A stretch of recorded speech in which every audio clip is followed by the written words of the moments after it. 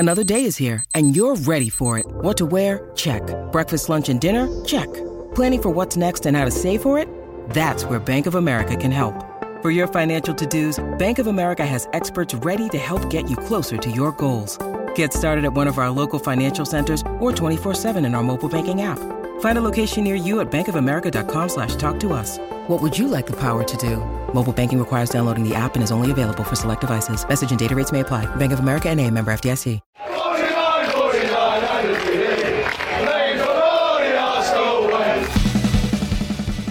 Hello and welcome to the Arsenal Way. Back again with you guys for another show, for another episode of our Behind the Line series, where I'm joined by a journalist of the opposition to get a feel around where we stand against our opponents. And it is so far Arsenal's biggest game of the season, of course, the North London derby taking place on Sunday. I'm very happy today to be joined by Football London's Tottenham Hotspur correspondent Alistair Gold. How you doing, mate? Are you well? I'm well, yes. Just returned from Wolverhampton, where Tottenham finally started to show some signs of life again. So, Damn. Yeah, exactly. So it'll be interesting to see what effect that has. Yeah, for sure. I mean, that's probably a good place to start, to be honest. And I was going to ask you, obviously, during the game, take a 2-goal lead, get pegged back, and then squeeze through on penalties. How important do you think that progression was for the game on Sunday? Yeah, I think the biggest thing really for Tottenham is that they remembered how to attack, which is always helpful in football matches. They just seem to have struggled in the early kind of Nuno Espirito Santo matches, just being quite defensively solid, not being able to create too many chances, a little bit Mourinho-esque. Then they had those two disastrous games against Palace and Chelsea where they just shipped goals, 3 in each match. There were murmurs as fans getting frustrated and worried that, is this just another kind of Mourinho? And then last night there was plenty of positive signs going forward. A lot of the players linking up, even Ali and Kane linking up again. Brian Hill, actually, a young 20-year-old Spaniard, played very well as well. I do wonder whether he's put himself in a line, in with a shot on Sunday as well now. It was just much better. They needed a performance like that. Yes, there was some silly stuff at the back, but Tottenham just do that. That's what they do. You should know it's going to come. And that's probably where, exactly. And that's probably where his main decisions will lie. I think Nuno on Sunday is that defence. I think when it comes down to, obviously, Arsenal, they have lacked goals, to be honest, this season. So it could be a weird situation of cancelling each other out, I suppose. It's a strange derby because Arsenal find themselves off the back of 2 league wins after an awful start, and Spurs find themselves off the back of 2 league defeats after a really good start. So is there any logical way to try and call this ahead of time? Oh, it's a North London derby. There's nothing logical about it. I suppose Spurs fans would say, as it's at the Emirates, they don't expect much. They just don't. Whatever form both teams go into it, for some reason, on the whole, Arsenal always have the upper hand. They do. And obviously, you've got the fans back as well. That's going to play a big part. They're just weird games. I'd probably say I never really enjoy hugely reporting on them, which is maybe a strange thing to say because they're such big games. But they're always kind of these nervy, stalemate affairs on the whole, decided often by maybe one good goal or something. Often, like the 5-4, that Arsenal one, I remember in Martin Joel's time, that's a rarity. You don't really get that in these games. They're often really cagey. They're decided maybe by even a refereeing decision that's a bit ropey as well. And I think it'll be one of those. I mean, can you imagine 0-0 North London derby? It's the scary thing is, I think, like you say, both sides are taxed right now. It's kind of pointing towards that, although maybe their defences will have other ideas. True. I mean, Arsenal's defence has been much more solid. I mean, you take away the Manchester City drubbing, but we did have Kolasinac playing in a back 3. So there is always a factor going against that. But Arsenal, of course, have now built kind of that back 4 with Ramsdale behind Tomiyasu, Gabriel, alongside the likes of Ben White coming in and Kieran Tierney. But as you say, the other end of the pitch is where big questions are. Spurs this season, there seems to have been a bit of a cloud hanging over the start of the campaign, obviously with Harry Kane's kind of future at the centre of every story coming out of Tottenham. But that goal that he got last night, do you think had he not have got that goal, it could have been a concern? And do you think this could be kind of the catalyst moving forwards for him for his season? Yeah, maybe. He's been poor. He's been poor since he's come back. He's looked at a shadow of himself. He hasn't looked particularly sharp or fit.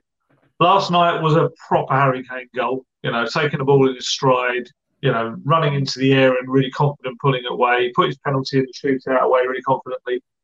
But I don't have to explain to you guys what he does in North London derbies. That's he's probably going to turn up. Whether that results in a win's another thing for Tottenham, but he does normally show up for these games. He was poor against Chelsea, so it's not in every derby. Certainly not. He was very, very poor against Chelsea the other day. But I think you're right. I think just getting the feeling of a really good striker's goal kind of under his belt again. He had a few chances. His movement was better. He's had maybe five games under Nuno now. He should be at the point where he's starting to hit his rhythm, really. And obviously Spurs fans will be hoping that's on Sunday. Yes, and we won't be. It's probably fair to say. Obviously, a new manager, a new season brings with it unpredictability. I was, from an Arsenal perspective, really surprised when it was Nuno that was announced as coach. And as we've kind of already talked about, it was a juxtaposed season in the first 5 games, 3 really kind of good starters, and then 2 really awful displays. And do you think those 2 displays have highlighted any of the weaknesses that there was from a lot of kind of the media speculation and kind of criticism around that appointment at the start of the campaign? Yeah, it was such a weird kind of managerial mess for Spurs over the whole thing. I mean, for anyone that isn't aware, essentially they were looking for an attacking coach for a long time. Then they had a change at the top with new managing director of football, Fabio Paratici, coming in. And he kind of wanted someone a little bit different. This is despite Daniel Levy having promised to the fans of a really attacking coach. So obviously they went for Nuno, who is, not that. Yes, it's like, he's not that. He's not that, yeah. I mean, to put it simply, he's not that. I mean, he has shown that he can adapt. And that was how I'm told that Levy was convinced that he was shown Nuno's Valencia team, which was quite an attacking team, a more kind of a 4-3-3, and they went for a lot of games. And he was told that he would bring that to Spurs. And to be fair, essentially, certainly against Man City in the first match, while they had a shaky first 20 minutes, there was a lot of attacking endeavour. They tried to counter. There was a lot of the football that Spurs did well under Pochettino, which was getting up the pitch quickly, breaking and scoring goals. What's happened since hasn't been that. I'd say last night was the first glance we kind of saw a more attacking Tottenham. It's just very much a team in transition. People around Wolves will say, if you take last season out of it, at Wolves, they had some good football. There was some really good football at times. Obviously he was more of a back 3 man at Wolves. But I think it'll come. A lot of the players seem to be responding well to him, and that's key for anyone trying to build something. He's reintegrating Tongi Mbele now, who had a funny game last night. He was fantastic going forward, scored a really nice goal, but was at fault for both of Wolves' goals.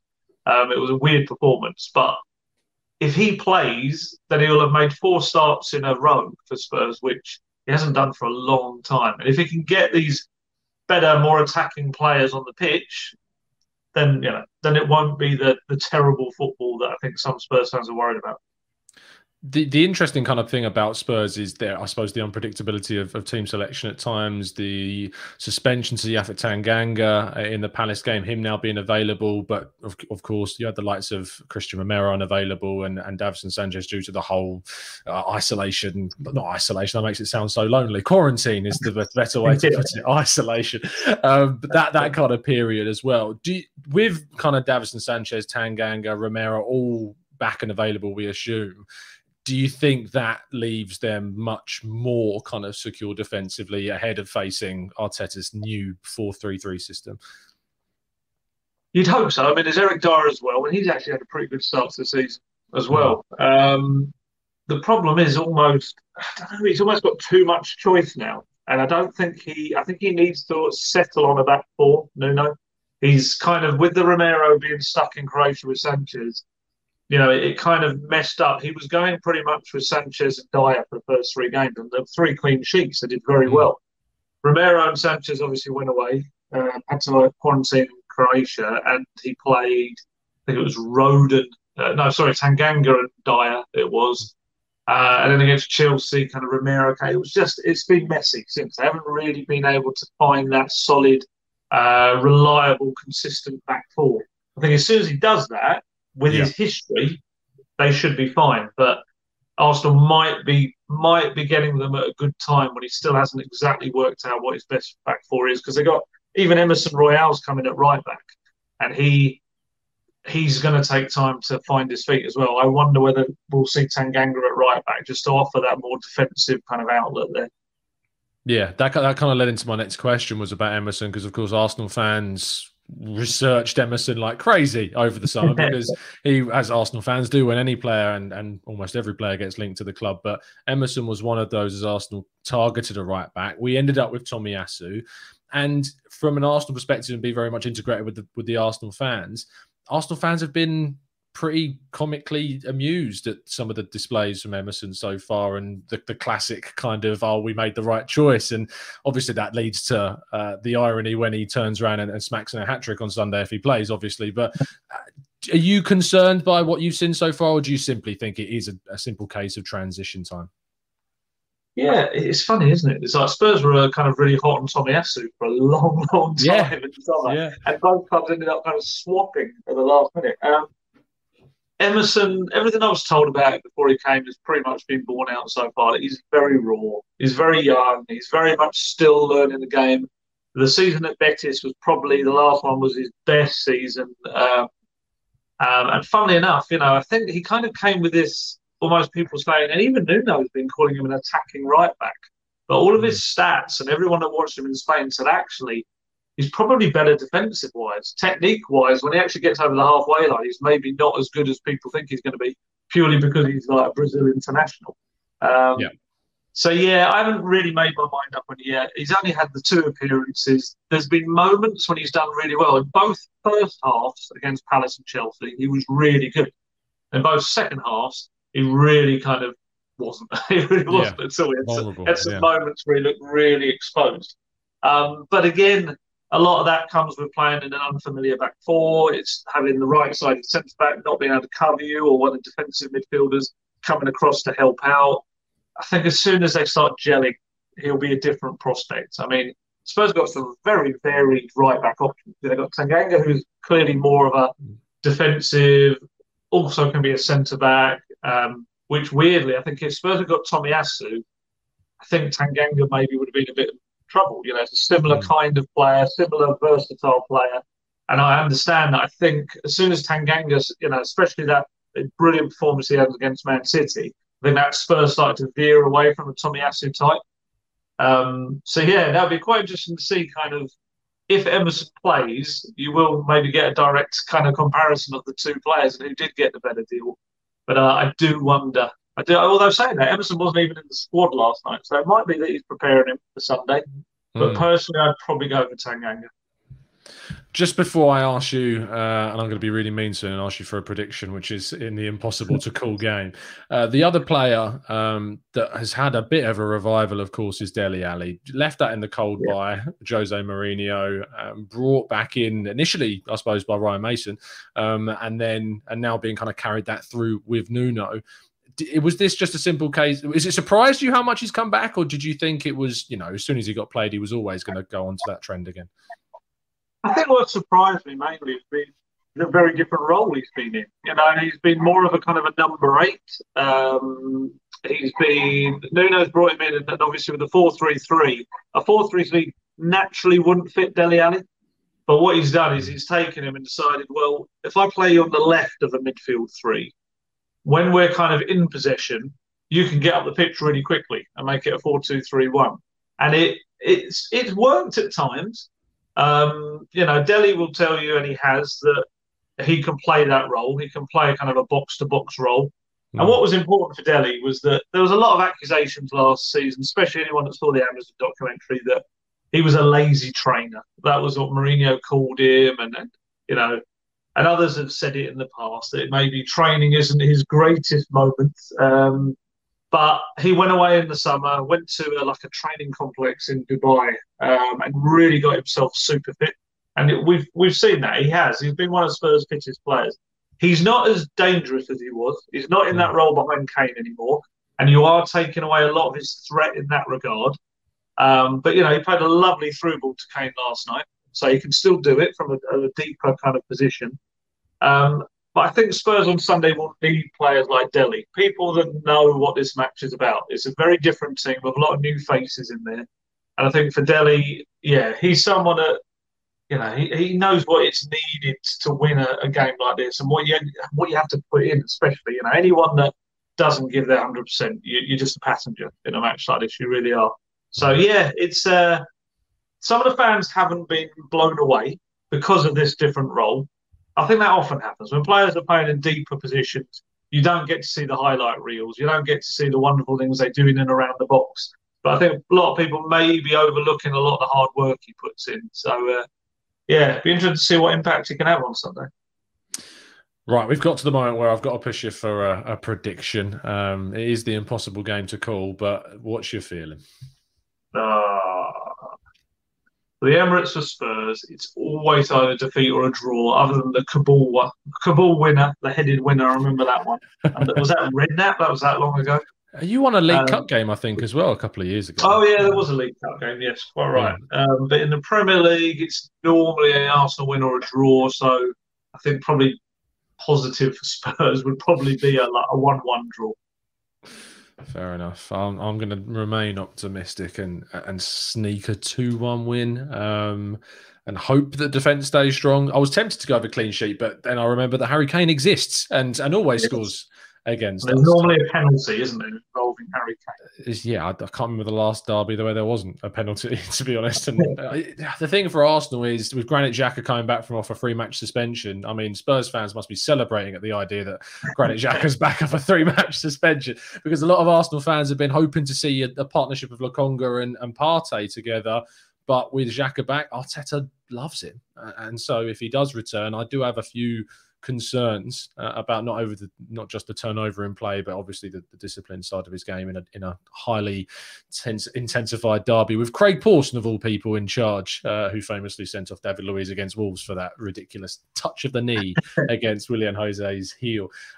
Anyway, thank you, Alistair, for coming on this afternoon. Do tell people where they can find you. I can't promise that many Arsenal fans will follow you, but do tell people.